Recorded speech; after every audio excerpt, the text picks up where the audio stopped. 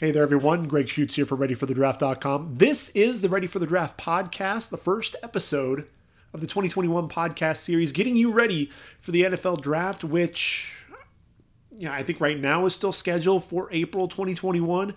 We really don't know exactly how this is all going to play out. Thank you, COVID-19.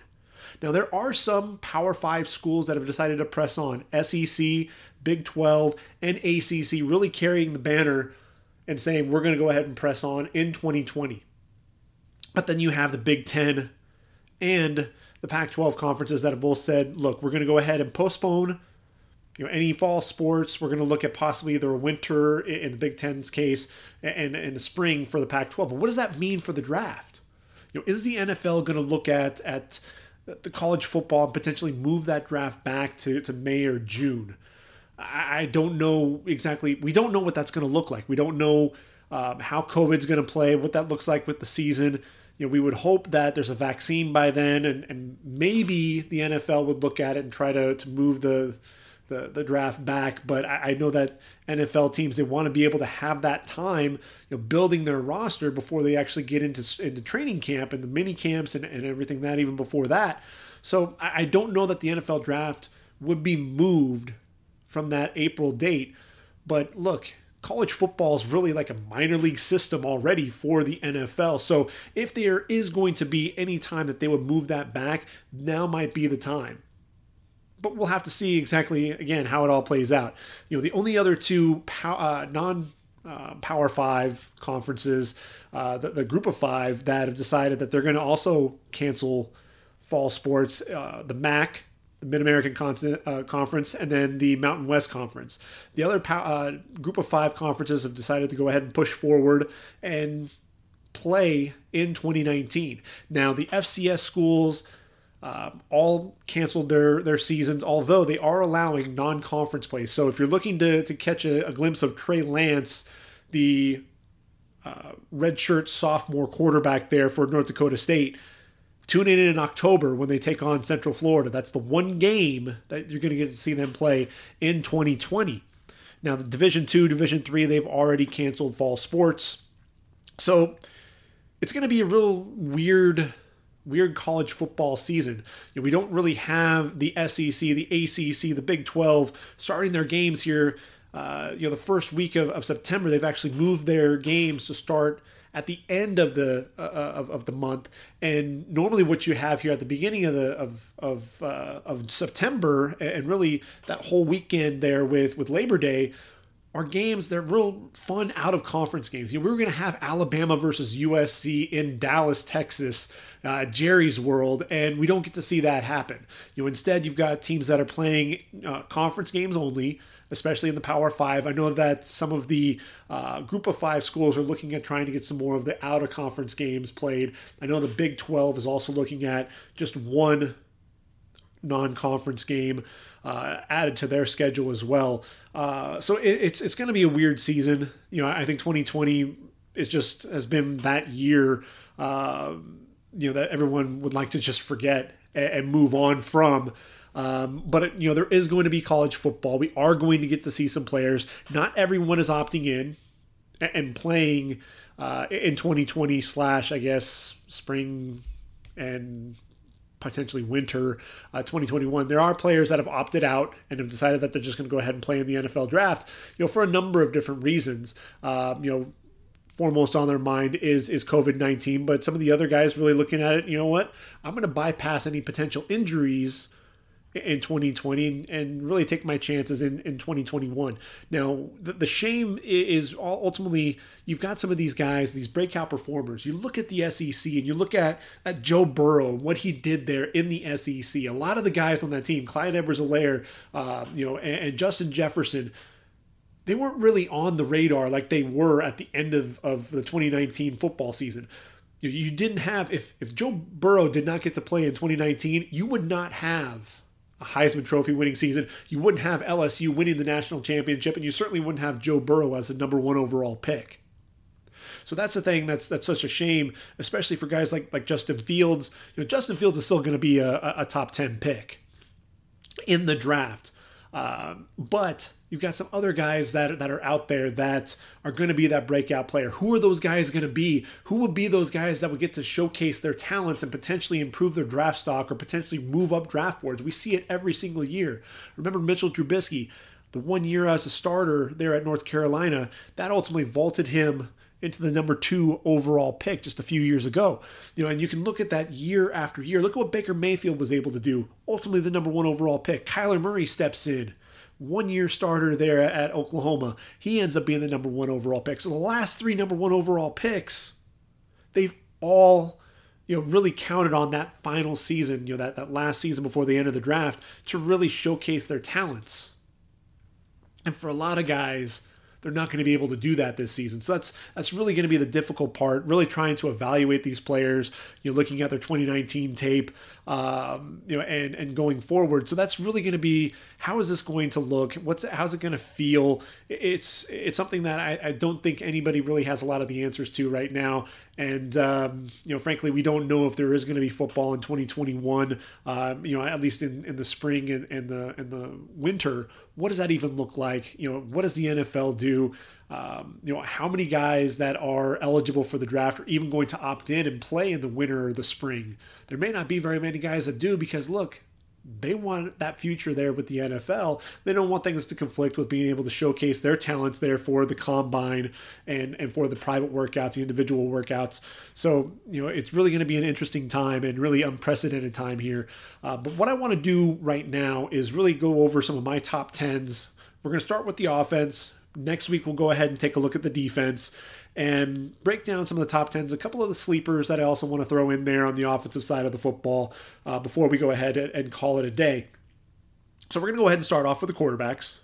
And I think when you talk about the quarterbacks, you look at Trevor Lawrence as your number 1, and why not? Right? I mean, when you look at Trevor Lawrence, the hype around him, the hype really started before he even stepped foot in Clemson. South Carolina. This was a kid who, the hype train was rolling, and he comes in as a freshman, plays in 15 games, ultimately, displaces Kelly Bryant and as the starter, and 65% of his passes completed, over 3,200 yards, 30 touchdowns, 4 interceptions, comes back as a sophomore, leads the, first he leads the team to a national title there in 2018. I kind of buried the lead there. But this was a guy, look, he had the momentum coming into 2019. All eyes were on him. And this was the guy who really stepped up and played well. 25-0 as a starter before he lost to LSU in the national title game. But, just under 66% completion percentage, over 3,600 yards, 36 touchdowns, just 8 interceptions. This is a guy over 200 passes without an interception down the stretch, 20 touchdowns and no interceptions in the final. I think it was 6 or 7 games, last 7 games, including the national title game where he threw no touchdowns, also no picks. But this was a guy who everything, there really weren't any flaws to his game. You're watching him play. He has the arm strength. He can make all the throws in the route tree. He leads his receivers away from defenders, whether it's on the outside on a back shoulder throw, throwing the ball to the outside away from the corner. If he's throwing it over the middle, he's making sure that he's not laying his guys out. He's putting the ball in a position to where the receiver can make the catch, secure the football, and make sure that they're not injuring themselves with a big hit or anything like that. Dropping the ball in over the shoulder, dropping it in the basket on a 9 route or on a post. But this was a guy from the precision passing, the arm strength to throw the ball from the near hash to the wide side on a line. I don't think teams really have gotten this excited about a quarterback, since Andrew Luck came along there at Stanford. I really think in terms of the momentum, you can look at Joe Burrow, one season, yes, having probably the greatest season that we've seen in quite some time. But I think when you're talking about quarterbacks in the hype train, Trevor Lawrence, I can't think of another quarterback who really had quite the hype, that other than Andrew Luck.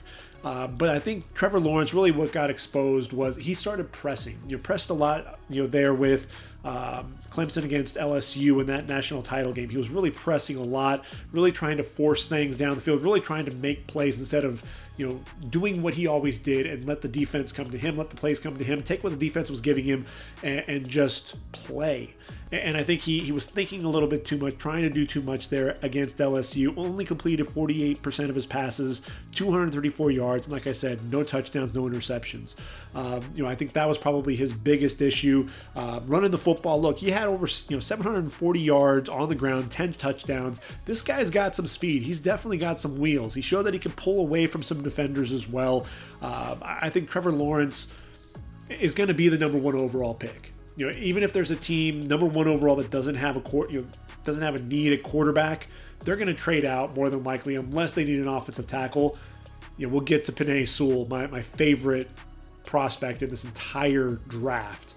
But I think outside of that, potential, Penei Sewell, I think Trevor Lawrence is going to end up being that number 1 overall pick when it's all said and done. Moving on to the number 2 quarterback, I think you have to go with Justin Fields. Trevor Lawrence, yes, he was a Heisman Trophy in the top 10 in the Heisman Trophy voting. He was number 7. Justin Fields, he was a Heisman Trophy finalist, 3rd in the voting to Joe Burrow, and then Jalen Hurts was number 2, the runner-up. But with Justin Fields, he transfers from Georgia to Ohio State, and as a sophomore, put on just an impressive performance. Over 67% completion percentage, over 3,200 yards passing, 41 touchdowns, just 3 interceptions. And when you think about that, this is a guy who didn't lose until his final game of the season against Clemson in a classic, where he threw 2 interceptions in that game. Only other pick was against Michigan State.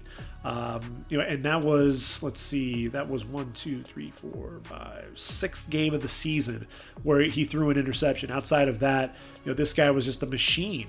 And, in terms of his precision, his accuracy, his ability to throw receivers open, that's one of the things that I can say about Ohio State quarterbacks. I think Ryan Day really has things going, in terms of having a quarterback who, the anticipation, the ball placement, those are things that you see from Justin Fields. And like Trevor Lawrence, this is another kid who has tremendous athleticism.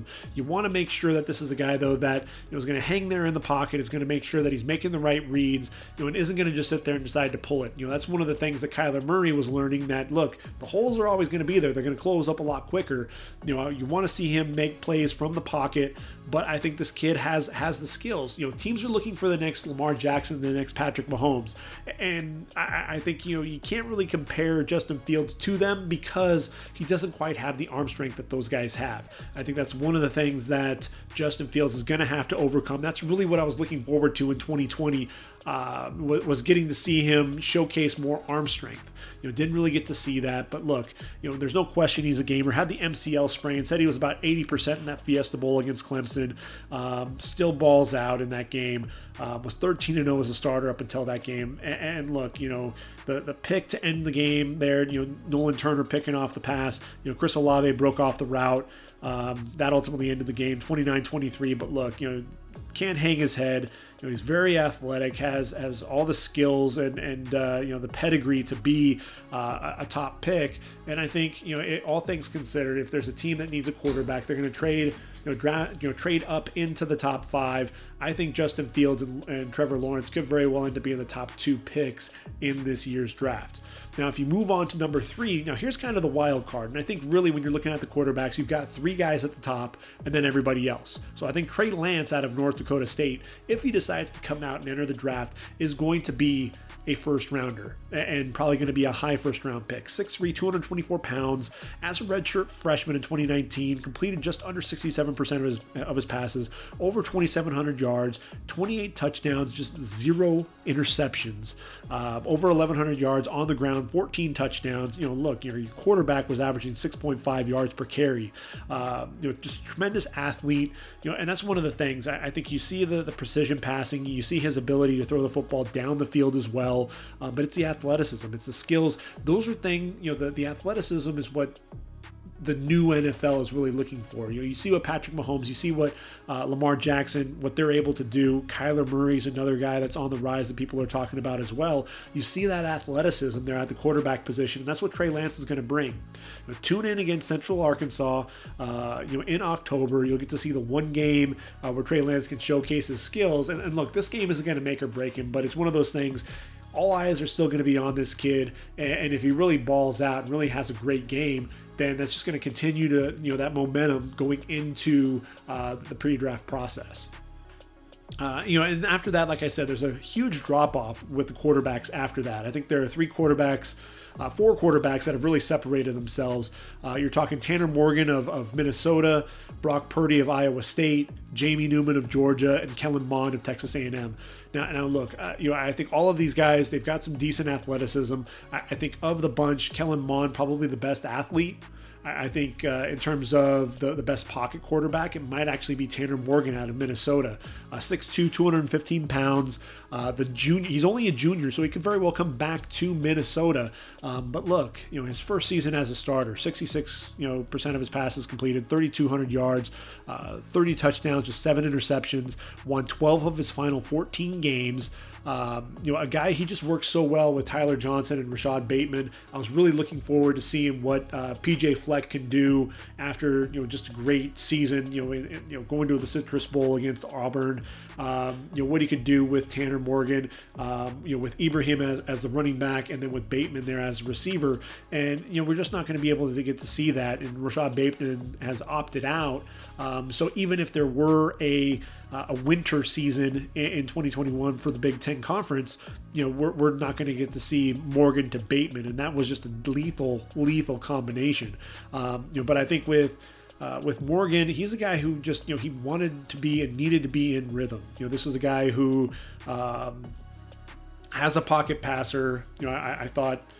He did a really good, the pocket awareness. There's a game against Northwestern. Joe Gaziano, the big DN there for the Wildcats, bearing down on him. He was able to dip under, had that awareness, threw the ball away, able to go ahead and survive and move on to the next play. But that was just one of those things to where you watch him, you watch the pocket presence, didn't really panic, was able to get away from him and take off.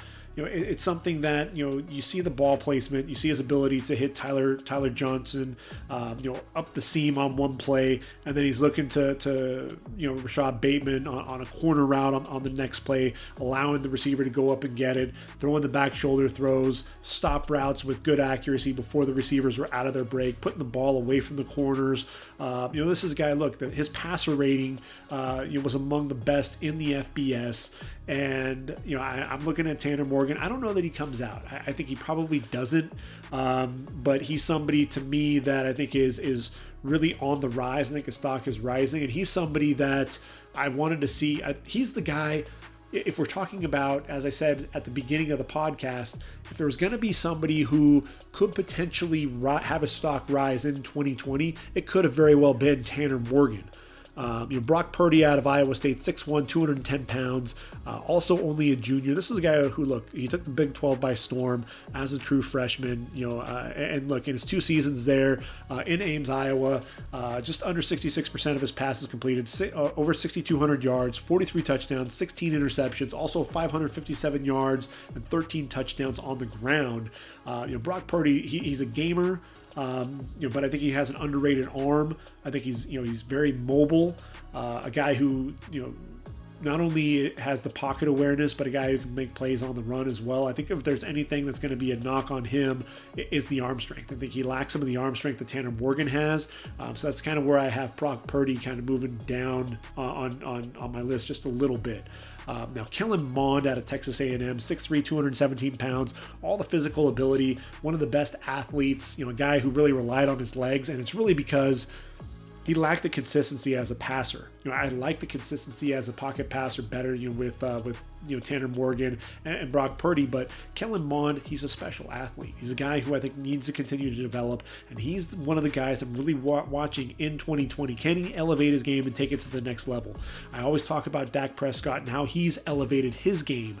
From a junior to a senior. He was just an athlete who happened to be playing quarterback and flipped the script and was a quarterback who just happened to be a great athlete as a senior, seeing the field much differently. I think with Kellen Mond, he's a 57.8% career, has a 57.8 career completion percentage, and just under 7,400 yards, 52 touchdowns, but 24 interceptions. Need to cut down on the mistakes. Need to see the field a lot better. And look, yes, he has over 1,300 yards on the ground. He was able to showcase his speed, showcase the wheels. But I think the reason why he had to use his legs so much was because he wasn't a consistent passer. He would look great on one play, pocket collapsing and able to manipulate the pocket and hit his receiver down the field on one play. But then on the next, the timing would be off. I thought some of his ball security at times, got him into trouble as well. Struggles to throw the ball down the field with any accuracy as well. So he needs some time to develop, and that's really where I worry about Kellen Mond as a pro prospect right now. Then there's Jamie Newman, 6'4", 230 pounds. Had a breakout season for the Wake Forest Demon Deacons in 2019. 61% completion percentage, 26 touchdowns, 11 interceptions, over 2,800 yards. This is a guy who showed the wheels. Very, very athletic, 574 yards on the ground. A guy who could tuck and run and go, pick up some yards on the ground. But this was a guy, look, the back shoulder throws, putting it on the left shoulder, allowing the receiver to elevate for the ball to the outside, if he's throwing to the left side. A guy who, to me, the play action, does a really good job seeing the field, the eye discipline to hold the safeties, the athleticism. I keep going back to that, but that's the thing that I think really is intriguing about Jamie Newman. He's still, the consistency, needs to cut down on the mistakes, the interceptions. I think Jamie Newman, with Wake Forest, they started the season 8-0. They started, just firing like gangbusters, and then the moment that he lost some of his receivers, especially Sage Surratt, in game number 9, that's really where things really started to fall apart for Wake Forest. And Jamie Newman ends up transferring to Georgia. He's decided he's going to go ahead and opt out. Looks like the Bulldogs are going to go with JT Daniels more than likely, the transfer from USC. And Jamie Newman's decided to enter the 2021 draft. I think he's was a grad transfer, so he's already graduated from Wake Forest. And what's going to be interesting is what he looks like. He's going to have to continue to work on the arm strength. He's going to have to work on decision making. You really can't see that in a lot of simulated performances. You really see that in the game when he's actually under pressure. He's got a guy bearing down on him. What's he going to do? How's he going to manipulate the pocket? How's he going to find his receivers down the field and make plays? That's really the thing that I wanted to see with Jamie Newman that I'm not going to get to see. I'm getting robbed of that because he's opting out with all of this COVID madness. I think Kellen Mond has the biggest chance to have that breakout season and end up solidifying himself as that number 4 quarterback. But right now, it's really kind of up in the air with this group. I'd actually put Tanner Morgan above some of these other guys just because I think there's a little bit more polish to his game. But you can't, like I said, Kellen Mond, keep an eye out for him. And if we move into the last of my top 10, you're looking at Kyle Trask out of Florida, a guy who stepped in as a starter there. Felipe Franks goes down, and 6'5", 239, a big kid. The ball's in his hands now there with the Gators in Gainesville, and he's going to get to play a full season there in the SEC. He's a guy that you're going to be watching for a potential breakout year. Sam Ehlinger out of Texas. Good Lord, this is a guy, I feel like he's been with the Longhorns forever. But a kid who has tremendous athleticism, 6'3", 230 pounds. He's continuing to get better, completing more of his passes, over 65% of his passes completed in 2019. A guy who, he's a gamer, he's gritty, but the consistency, that's one of the things that he needs to work on. He needs to be more consistent. A guy, ball placement struggles at times, had receivers open and didn't always hit his target. A guy who would sail passes, ball placement was always a concern as well. So I think with Sam Ehlinger, he's going to have to show there in Big 12 play that he's somebody who can come in and game out and can put his team on his back. He's a guy, like I said, he is a gamer. He's a guy who's going to sit there. I think he tries too much at times. So I'm really waiting to see, can Sam Ehlinger take his game to the next level? I think he's underrated as a runner, over 1,500 yards in his career. And look, he's 6'3", 230. You don't realize just how big he is, but he's really tough to bring down as a runner. And I think if we're looking at the top 10, how about Kenny Pickett out of Pittsburgh, 6'2", 220 pounds, had 5 games over 300 yards in 2019, 4th most passing yards in Pittsburgh history with over 3,000. 13 touchdowns, but 9 interceptions. Need to cut down on those mistakes.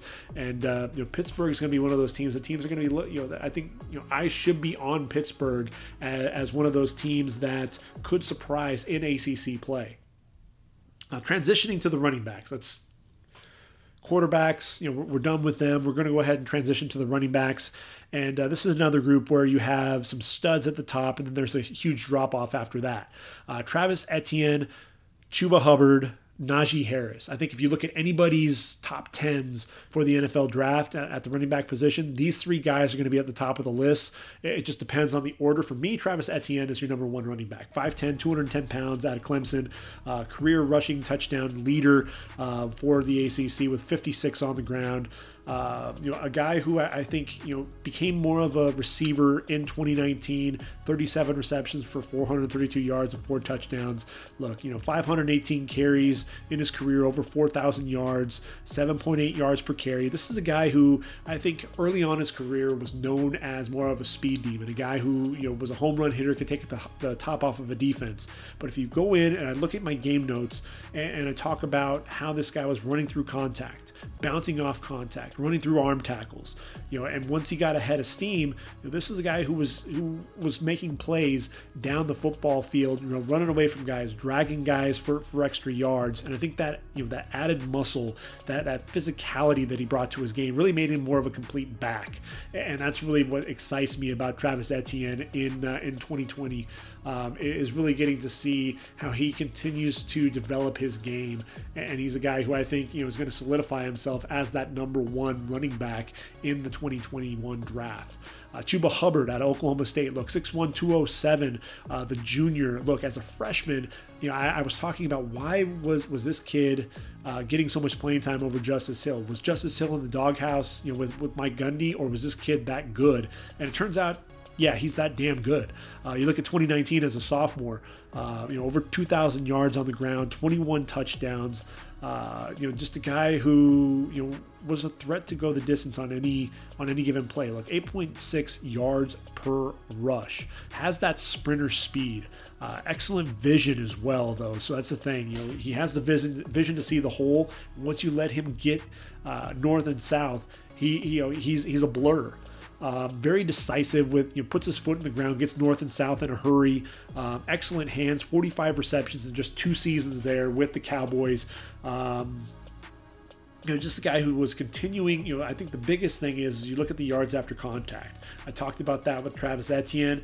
Chuba Hubbard, just under 1,100 yards after contact, first in the FBS. A guy who just continues to work hard. And that's something that I think you really look at is, with Chuba, he's also stepped up as a leader. There's been talk, especially with a lot of the social injustice. He's really taken a leading role there for the Pokes. And so I think that's something too. You talk about character, you talk about, what this guy can bring on and off the field for a community. And Chuba Hubbard's definitely right there among the top. Najee Harris out of Alabama, 6'2", 230 pounds. He doesn't have quite the speed that either of those 2 guys have, but this is a dude, look, I'm watching him against Michigan in the Citrus Bowl, had this burst up the middle, and then a subtle lateral cut on the linebacker to get to the second level. Just very easy mover, looked a lot more fluid. Doesn't have, like I said, quite the burst that some of those guys have, but he's a punisher between the tackles. He's very difficult to bring down. Has some speed to get to the outside, but that I don't think is necessarily his forte. He does have surprising athleticism for a guy his size, 6'2" and 230 pounds. He's out there hurdling guys in the open field. A guy who has a pretty nice spin move to him as well. But I think those lateral cuts for a guy that big really is eye-opening. Had 27 receptions in 2019. You really want to see what he's going to be able to do in 2020. Can he continue to catch the ball out of the backfield? But he was a showcase back. He was sharing the backfield, as a freshman and sophomore, but as a junior, over 1,200 yards on the ground, 13 touchdowns. Najee Harris has a chance to continue to move himself up draft boards. I think he's probably a day 2 pick right now, but he could very well end up moving himself into round 1 consideration. I think after that, like I said, there is a drop off, and this is where guys are all over the place in terms of who's going to be the next running back coming off the board. I'm looking at Kenneth Gainwell out of Memphis. Look, 5'11", 191-pound junior, and look, you had Darrell Henderson there, who was a beast, and I think Kenneth Gainwell really picked up where he left off. Over 1,400 yards on the ground, 13 touchdowns in Mike Norvell's offense, 6.3 yards per carry, 51 receptions, though, for 610 yards and 3 touchdowns. So I think that's really the big thing that he has going in his favor is the receiving. And that's what you see at the next level. The hands, the ability to catch the football in space and make plays after the catch. And that's one of Kenneth Gainwell's fortes. You look at it, the feet, you see him dancing in the hole, his cuts and ability to make people miss in the open field. I think that's what makes this guy special. All he needs is a crease getting downhill, much like Darrell Henderson. I mean, when you think about Memphis, they have, Brady White at quarterback, you had DeMonte Coxey, you had this guy at running back. A lot of talent on that Memphis Tiger offense. And of course, Antonio Gibson, who's one of those dark horses there to be the running back of the future there for the Washington Redskins. So I got Kenneth Gainwell at number 4. Number 5 for me is actually Kylan Hill out of Mississippi State. 5'11", 215 pounds, SEC leading rusher in 2019 with over 1,300 yards on the ground, 10 touchdowns. 44 receptions in his career as well. A guy who's a tremendous pass blocker, and that really goes a long way at the next level, his ability to pass block.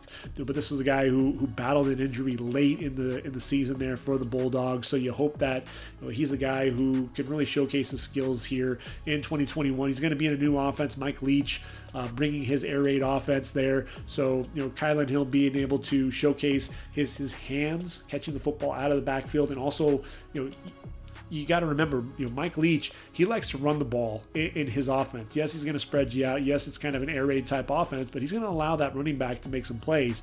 And so, it's going to be interesting to see Kylan Hill in this Pac-12 style offense. Speaking of Pac-12, CJ Verdell, a guy that we're not going to get to see in 2020 at least.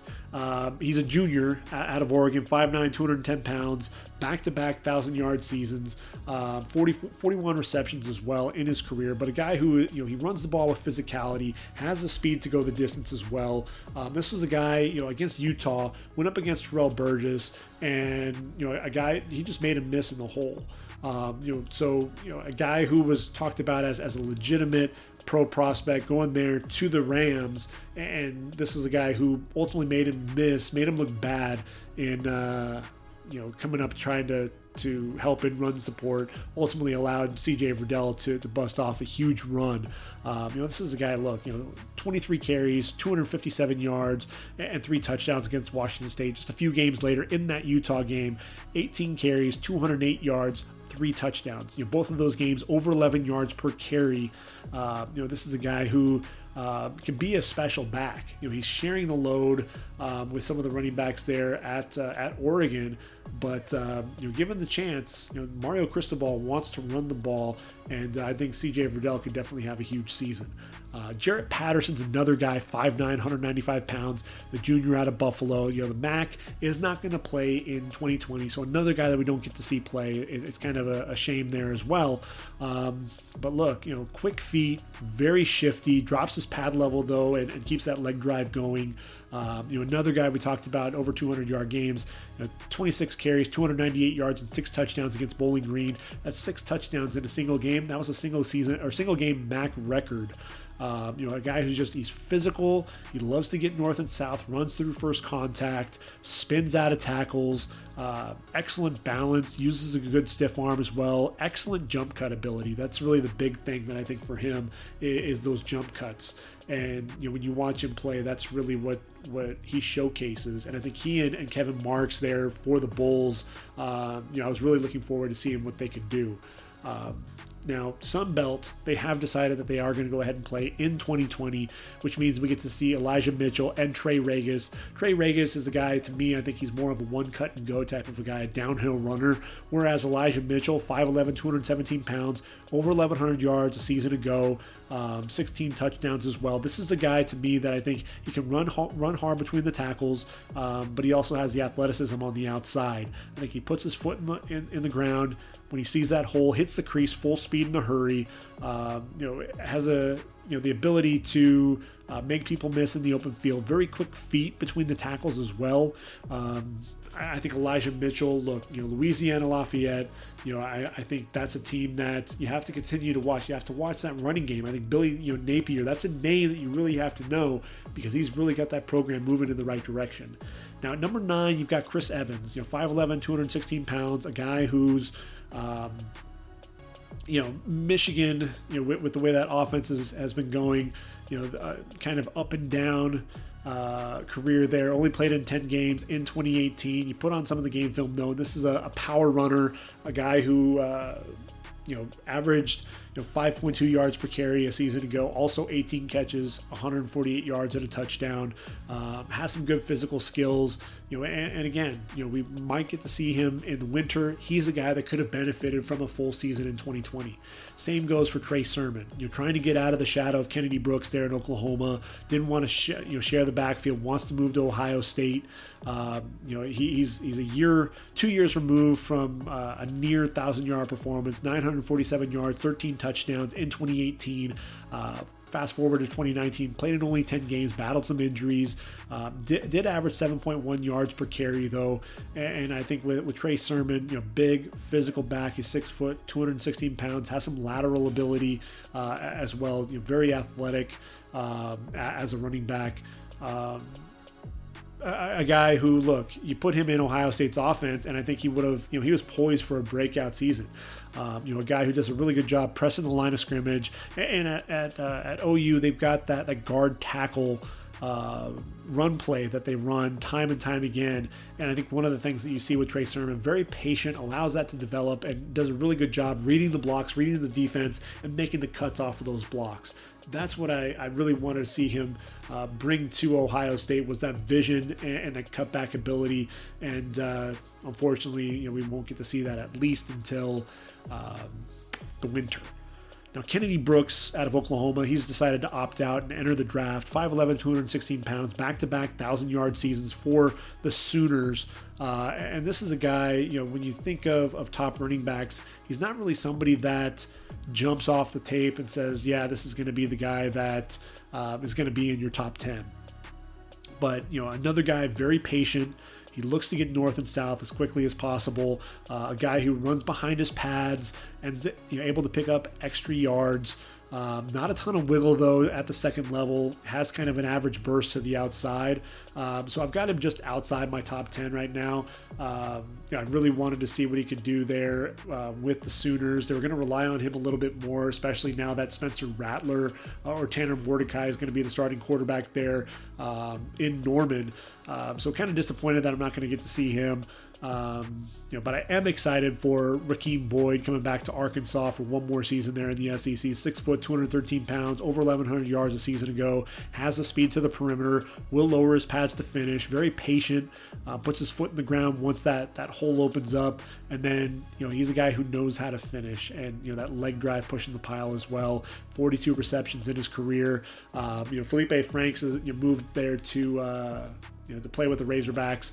Want to see what he and Rakeem Boyd can cook up there. If there's going to be a sleeper in this running back class, how about Brendan Knox out of Marshall? Nobody's really talking about this kid, and I don't know why. He's only a junior, so he could come back. Over 1,300 yards on the ground a season ago, 11 touchdowns.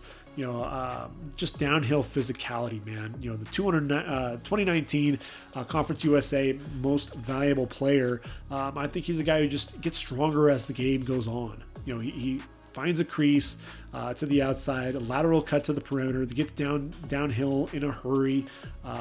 That outside speed, I think, is really surprising for a guy his size, 6 foot, 223 pounds. Really what you want to do is force him laterally, get him wide, bounce him outside, and that's really what's going to get him into trouble. Once he gets his forward momentum going, that's what's going to get him into trouble. And I think that probably is why there are some people that aren't talking about him as much, is because just get him going sideways, and you're going to basically stop this kid.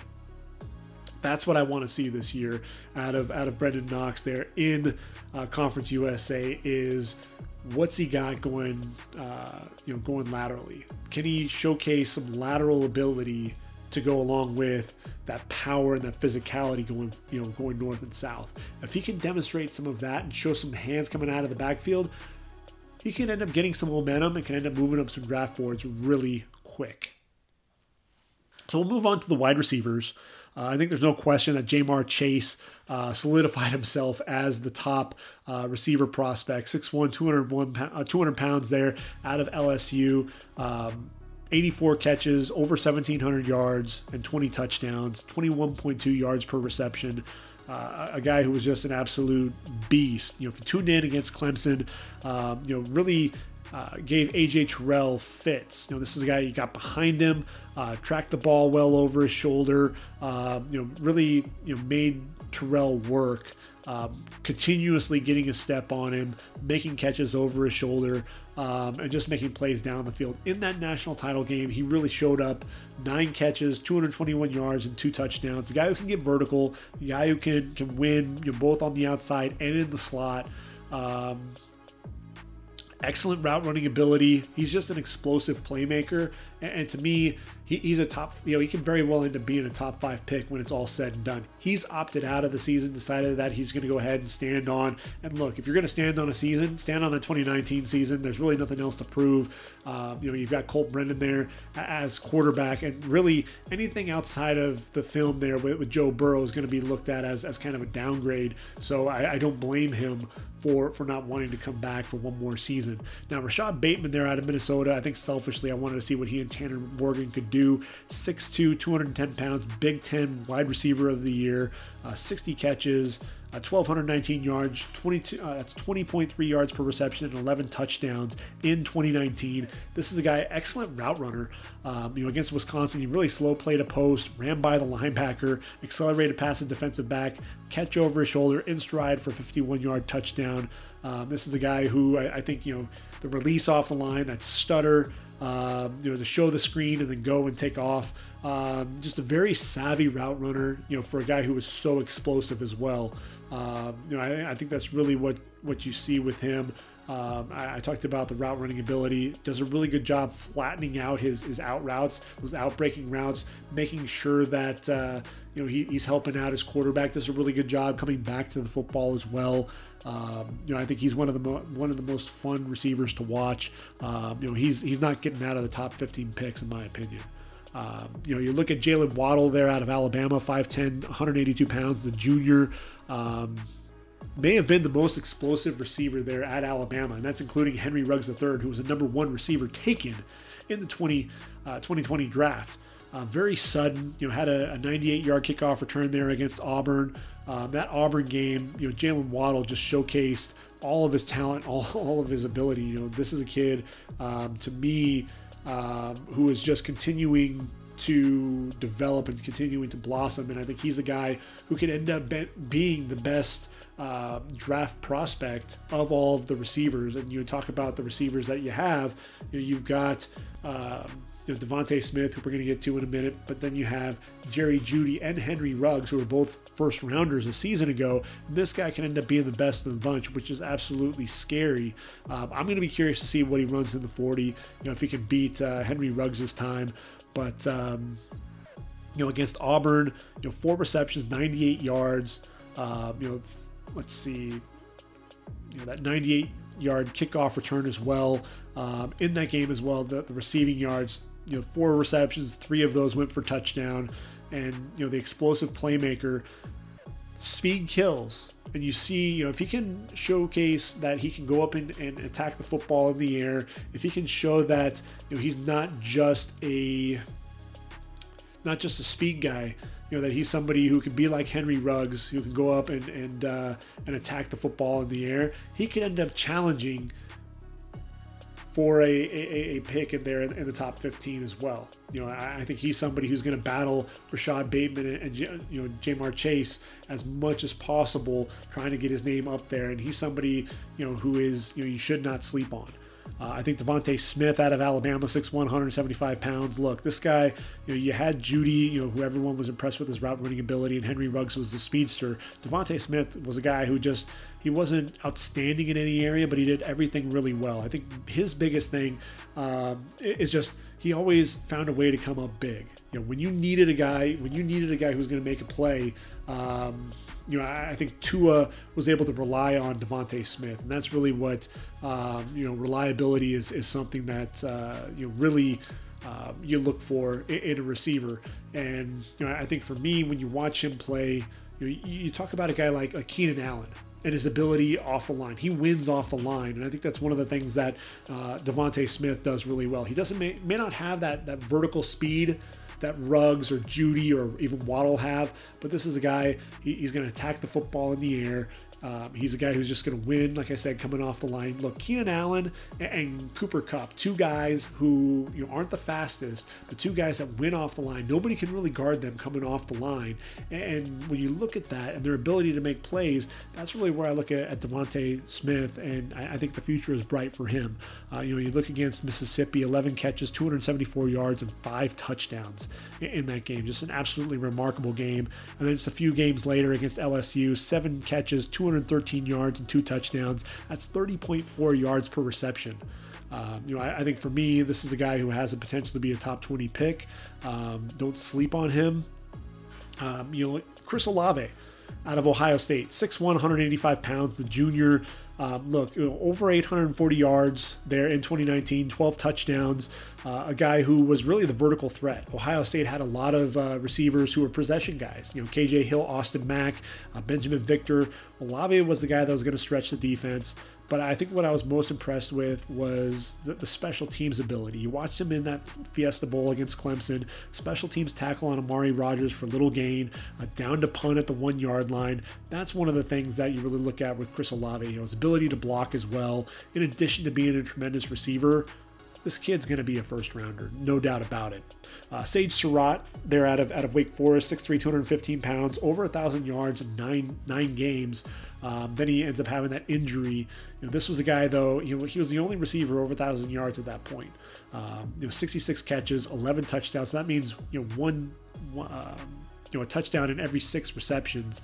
And with Sage Surratt, he's a big physical receiver, a guy that makes plays down the field, does a good job adjusting to the football in the air as well. He's opted out. He's going to go ahead and enter the draft. Has a chance to be a late first-round pick, in my opinion. As does Nico Collins out of Michigan. Look, 6'4", 222 pounds. You can't really look at the stats. Don't look at the stats with this guy. The stats don't tell it all.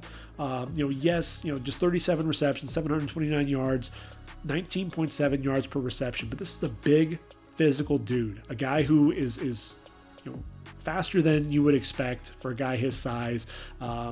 Really good route runner, a guy who's going to come back for the football, excellent leaping ability, extends for the football, natural pass catcher, and a guy who runs hard and runs strong after the catch. I think Donovan Peoples-Jones got a lot of hype last season, but I think this is the guy, to me, I'm hoping that Michigan and the Big Ten will get to play in the winter, because then we'll get to see a lot of Nico Collins. Rondale Moore, out of Purdue, 5'9", 180 pounds, showcased his skills as a true freshman. Everyone was just waiting for this guy to enter the draft, right? 114 receptions, over 1,200 yards, 11 touchdowns, had 2 more touchdowns on the ground, and was a speed demon there as a returner as well, a threat to go the distance, a guy who's going to end up being a tremendous slot receiver. Then he has the injury in 2019, plays in only 4 games, and really I think now's the time for him to opt out and go for the draft. I would have wanted to see him come back, and I think really he could have improved his draft stock. I think he's probably looking at more towards the end of round number 1, possibly even into round 2 right now, because you worry about some of his durability. Now look, this is the guy who worked out with the offensive lineman, a guy who was squatting 500-600 pounds, very physical guy. But when you also have guys who are lifting that much weight, you also worry about they're the muscles and sometimes so tightly wound that they're susceptible to injury. So those are some of the things that he's going to have to overcome. But definitely an explosive playmaker. You put the ball in his hands and he's a threat to go the distance every time. So I know the Boilermakers are devastated that he's not going to be there for them for the 2020 season. Tylan Wallace, though, coming to Oklahoma State, he is going to play in 2020. 6 foot, 185 pounds.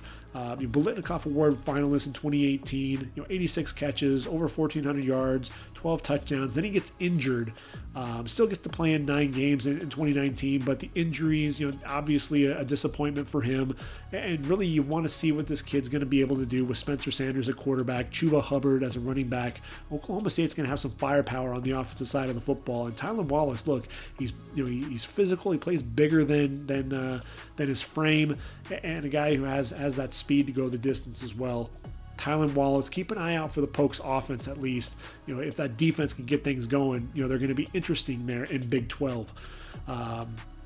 Last guy in my top 10, I'm going with Damonte Coxie out of Memphis. 6'3", 197 pounds, back-to-back 1,000-yard seasons. Look, Memphis, I know Mike Norvell's offense. You worry if some of these guys are just a product of the system.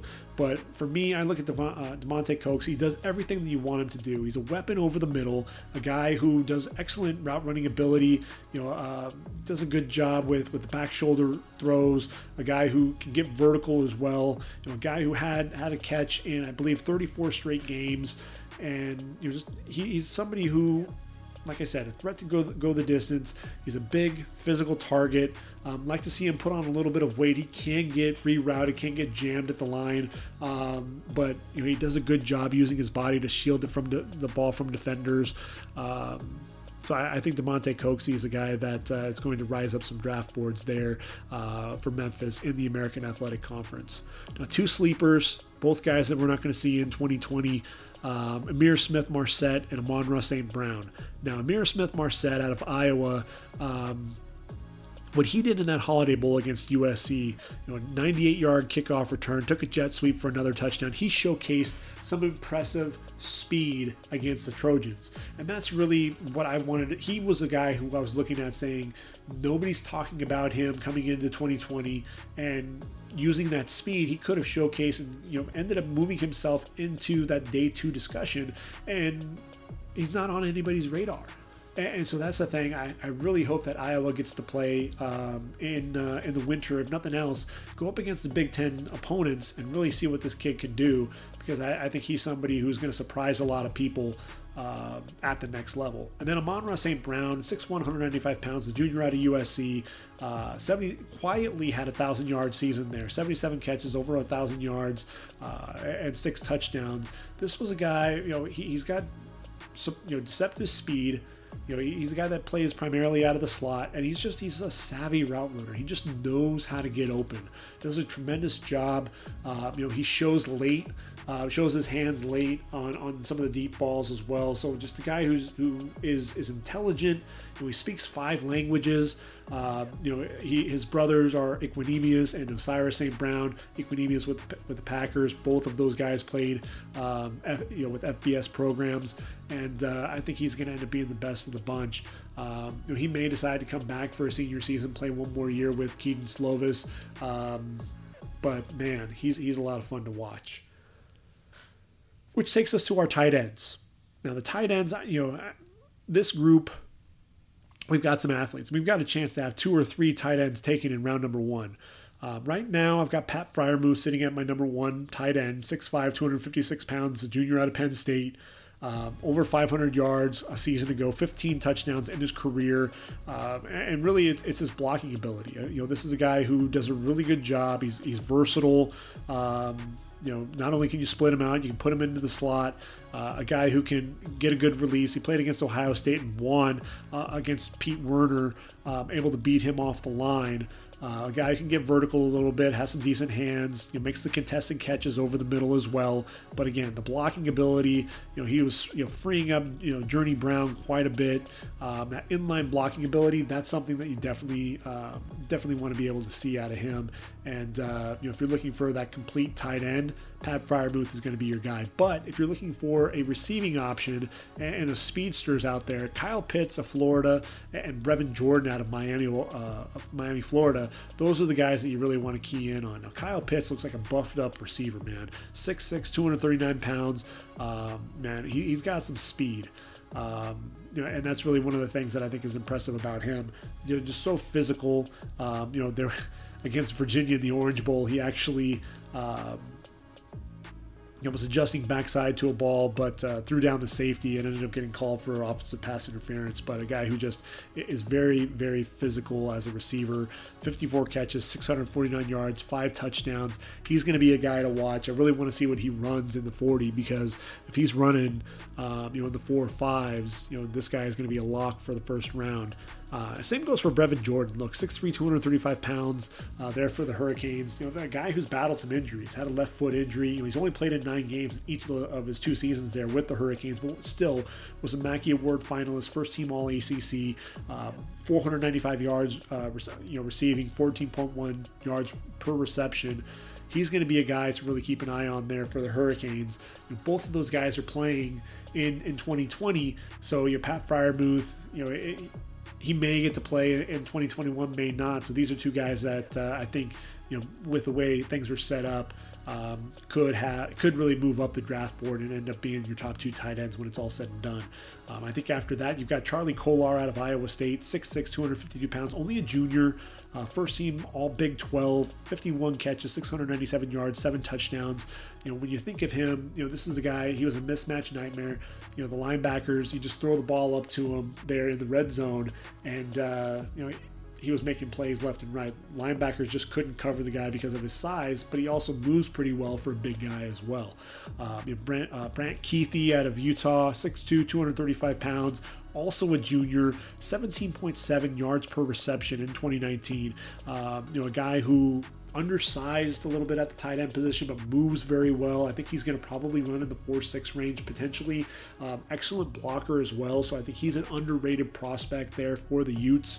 Matt Bushman, the veteran there for BYU, over 125 receptions in his career, over 1,700 yards and 9 touchdowns. A big play weapon down the field, 6'5", 240 pounds. Cade Otton, another big-time weapon, 6'5", 246 pounds, the junior out of Washington. Everyone was talking about Hunter Bryant, but this was a guy who, 32 catches, 344 yards. He made a name for himself in his own right. He's a good blocker, a better blocker, obviously, than Hunter Bryant, but showcased some decent hands. Here's the thing. He battled some injuries. This is going to be his coming out party as a junior. He's not really going to be able to showcase anything until hopefully either the winter or the spring, and you worry about what he's going to really be able to showcase out there. 2 final names: Nick Eubanks out of Michigan, 6'5", 256 pounds. Not really known as a pass catcher, more so as a blocker. He's probably one of the better blockers at the tight end position. And I'm going to give you a guy from a small school. Obviously, they're not playing in 2020, but Zach Davidson out of Central Missouri, 6'7", 245 pounds. Very athletic big man, 40 receptions, 894 yards, and 15 touchdowns. He's a name to get to know because he's going to be somebody that's going to be on radars. You can guarantee that teams are going to be looking at him as one of those small school tight ends. I think if we go to the offensive tackles, Penei Sewell out of Oregon, 6'6", 325 pounds, 0 sacks given up and 926 pass snaps. That should tell you something right there. But this is a big dude. Guys that big should not move that well. He looks like a tight end with his movement skills. Probably the best offensive tackle prospect we've had come along in a long time. You watch his pass sets; they look perfect. This guy, fires out of his stance quickly, gets some deep sets with his kick slides, short choppy steps, sits down easily, very easy knee bender, very easy mover. The change of direction is explosive. His ability to wall off guys, with their secondary moves, excellent hands. This is the guy to me that, man, he's he's just an athlete. He has that power in his hands as well. And that's the thing. For as athletic as he is, he's also very strong, very powerful at the point of attack. Guy who just generates a ton of movement, throws guys around at will. If there isn't a quarterback taken with the first overall pick, it's going to be Penei Sewell. That's going to be the one non-quarterback that has a chance to be the first overall pick. I think Penei Sewell is destined for greatness as long as he doesn't get injured. As a freshman, he battled some injuries, cost him most of that season. But when you watched him in 2019, just a special player, and I was looking forward to seeing what he could really do there in 2020. Samuel Cosme out of Texas, 6'7", 300 pounds. This is the other guy who I think is going to be a first-round pick as far as the offensive lineman is concerned. 27 games played, 26 starts, very athletic. This is a guy who I think moves very well, an easy mover as well at the offensive tackle position. A knee bender, does a really good job pushing guys up the field and away from the quarterback. Handles a lot of the secondary moves very well.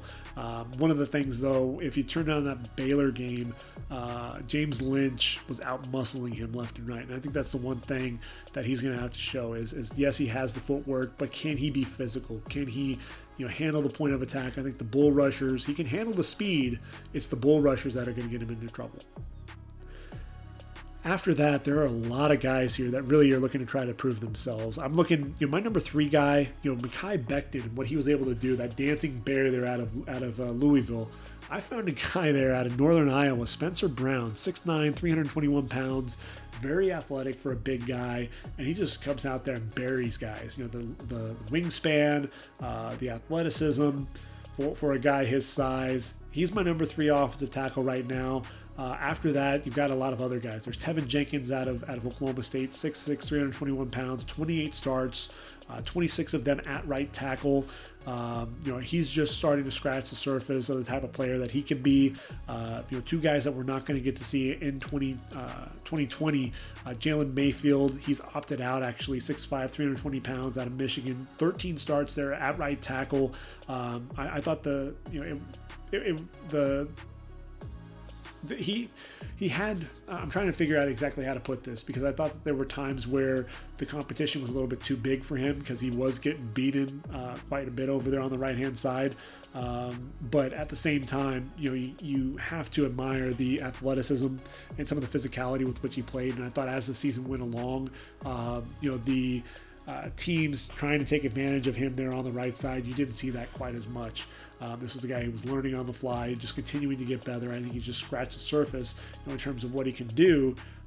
I just wish he would have come back for one more season, allow him to play there in the winter, because I don't know that he's making that step just yet. I don't think he's into that elite status just yet. He'll probably be a day 2 pick, but he hasn't separated himself from a lot of these guys. Walker Little out of Stanford, 6'7", 320 pounds, a guy who moves very well and was burying some guys there at Stanford. Excellent knee bender as well, long arms, excellent reach. But then he has the knee injury in 2019. 2020 was supposed to be his rebound season, and a guy that was, had a lot to prove and was going to come back. Well, we may not even get to see him even in 2021. We don't know what his health is, what he's going to look like. And so that's, a little bit alarming. There's a red flag there for him right now. Same with Alaric Jackson out of Iowa, 6'6", 315. He was really looked at as going to be the Twin Towers there with Tristan Wirfs there for Iowa.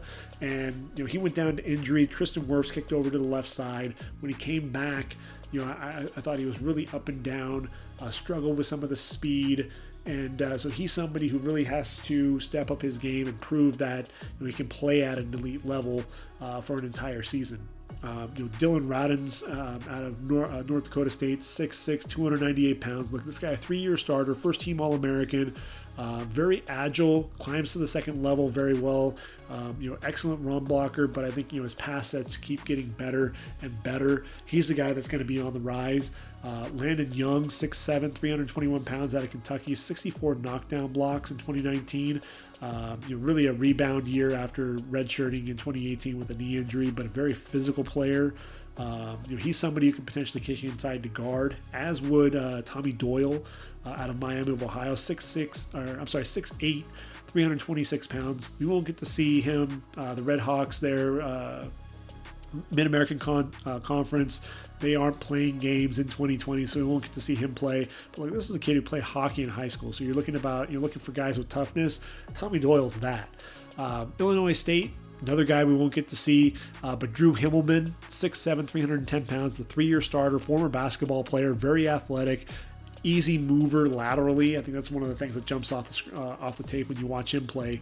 Liam Eichenberg out of Notre Dame, 6'6", 305. I think this is a guy who is a good good technician. Takes really good angles. Quick power step to beat defensive ends to the inside, squares them up. Very balanced at times as well. Bends his knees, absorbs contact. Like I said, the power steps you see, but he's not overly physical in the running game. Get overpowered at times. Gets a little bit too high with his pad level. Doesn't get in a lot of depth on his kick slide as well. So that's going to be a concern. And then he had 2 false start penalties early on in a game against Boston College, and just seems to want to get in his head a little bit too much.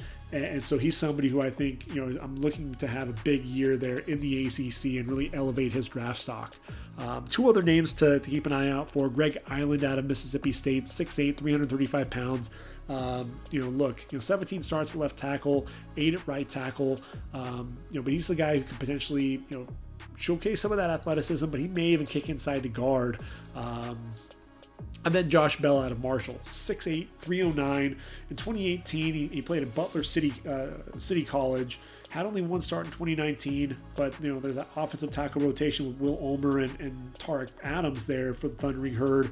This year, he's going to be the guy that's going to be leading the way for Brendan Knox. If he has a big year there for the Thundering Herd, Josh Bell is going to be a name that's going to start. Josh Ball is going to be a name that's going to be rising up draft boards. When you look at the offensive guard position, you look at a guy like Alex Leatherwood, 6'6", 310 pounds out of Bama. You're looking at the offensive tackle position, you're saying, well, wait, Alex Leatherwood is definitely a tackle, right? Well, for me, when I watch Alex Leatherwood and I watch him play, he's somebody for me that I think at times in the passing game struggled with some speed. You'd see him lunging at the defensive end, as they're bending around the edge. But a guy who I thought was very physical in the running game, a guy who did a really good job climbing to the second level in the running game as well. I think in those short areas, short bursts, Alex Leatherwood was really good in the passing game. I think you kick him inside to guard, he can end up being that first guard taken in the draft. Wyatt Davis out of Ohio State, 6'4", 315 pounds. Another guy, very physical, started every game in his career at Ohio State. A guy who just gets under defensive tackle pad levels, and is able to drive them back off the football, gets his hips around to seal off, very underrated athletically. Trice Smith out of Tennessee, 6'6", 320 pounds. The freshman All-American. Then he has the blood clots. I think that's well documented. Comes back, kicks inside to guard, and I think he has that athleticism. Has that power in his hands. Very physical, getting under the pad level to drive his man back.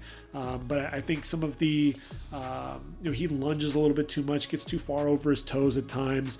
And that's really the thing that you saw from him. He'll manhandle a guy once he gets a hold of him and wash him, clear down the line. But the thing that happens with Trey Smith too often is that he gets too far over his feet, and that's the thing. I want to see what he can do here in 2020.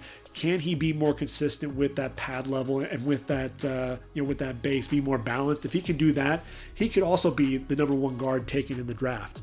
Elijah Vera Tucker out of USC, 6'4", 310. Played in 27 games, 13 starts at left guard. Can also play tackle in a pinch. 3rd-team All-American. He was USC's Offensive Lineman of the Year, and that included Austin Jackson, a first-rounder out of Miami, for the Dolphins. I think Deontay Brown out of Alabama, 6'5", 338 pounds. He's a mauler in the running game, but that suspension, in 2018, the last 2 games of 2018 and the first 4 games of 2019, an NCAA violation, red flag there. Jack Anderson out of Texas Tech, 6'5", 315 pounds, 26 starts, then that shoulder injury after 3 starts in 2019. He's somebody that's looking to rebound here in 2020. And then really quickly through the centers, Rashawn Slater out of Northwestern, 6'3", 314 pounds, 37 starts, 26 straight. This is another technician. The feet, the hands. He challenged Chase Young there at the left tackle position for Northwestern. But look, he's 6'3". So where's he going to play? Is he going to play left tackle? Like Isaiah Wynn? Are you looking at a guard? Could he move inside to center? If he moves inside to center, he can end up being a first-round pick, in my opinion. You look at Creed Humphrey out of Oklahoma, 6'5", 307. This junior, this is a guy who's very physical. He's not the most gifted athletically, but Big 12 offensive lineman of the year with Colton McKivitz. A guy who, he's finishes blocks. This is a guy, look, when you look at Oklahoma and what he's able to do, we started with Kyler Murray, then Jalen Hurts, and you look at the offensive linemen, this is a guy who had to return, they weren't returning a lot of starters. This is a guy who, was a guy who really solidified that offensive line, learned from a lot of the veterans, the guys like Bobby Evans, guys that moved on to the NFL, Ben Powers and Drew Samia. And this is a guy who was that rock for that offense. Again, not the most gifted athletically, but that former wrestler. He's somebody, I look at Tyler Biadasz, and what he's able to do. He's a guy, his draft stock took a hit because he wasn't the most athletic. But mark my words, these are two guys that are going to end up being mainstays on offensive lines in the NFL for a long time. I think Landon Dickerson out of Alabama, 6'6", 308. Injuries cut short as each of his seasons there at Florida State. Grad transfer to Bama. Play with some attitude there for the Crimson Tide. 13 starts there. He's somebody to keep an eye out for. Trey Hill out of Georgia, 6'4", 331 pounds. Started every game at center for them. Also has some experience at guard. Underrated player there. Josh Myers out of Ohio State, 6'5", 312 pounds. 900 snaps in 2019. Somebody to keep an eye on. As is Jimmy Morrissey out of Pittsburgh, 6'3", 305, first team All ACC, 36 starts to his credit, 3.4 GPA. Team captain, but most importantly, 0 sacks given up in 2019. He was keeping Kenny Pickett upright, and that's what you want to see out of your centers. And then finally, Michael Bennett out of Penn State, 6'4", 313, pretty agile for a center. And a guy who's really going to lead that Penn State offensive line if they get to play in 2021. So those are my top 10 guys to really keep an eye out for on the offensive side of the football for the 2021 draft. We're moving into the season, this abbreviated season, if you will. What is it really going to look like? Thursday, September 3rd is where things kick off. You get to see UAB play against Central Arkansas. Southern Miss and South Alabama get to play. Those are the only two games until Saturday, September 5th. Marshall gets to play against Eastern Kentucky. Army against Middle Tennessee, and SMU takes on Texas State. North Texas gets a game in. Memphis gets to take on Arkansas State, and UTEP taking on Stephen F. Austin. Monday, September 7th, BYU Navy, probably the biggest game of the college football season to this point. So it's going to be really an interesting season, to say the least. You're not going to get to really see any ACC schools until week 2. Syracuse, North Carolina, Iowa State gets to play. So that's really where the season starts to kick off. Notre Dame takes on Duke. We get to see Trevor Lawrence play. But we have to wait a week to be able to see that. That's Saturday, September 12th. So this first season, this first week, you're really going to get to see a lot of the group of 5, and that's really for their time to shine.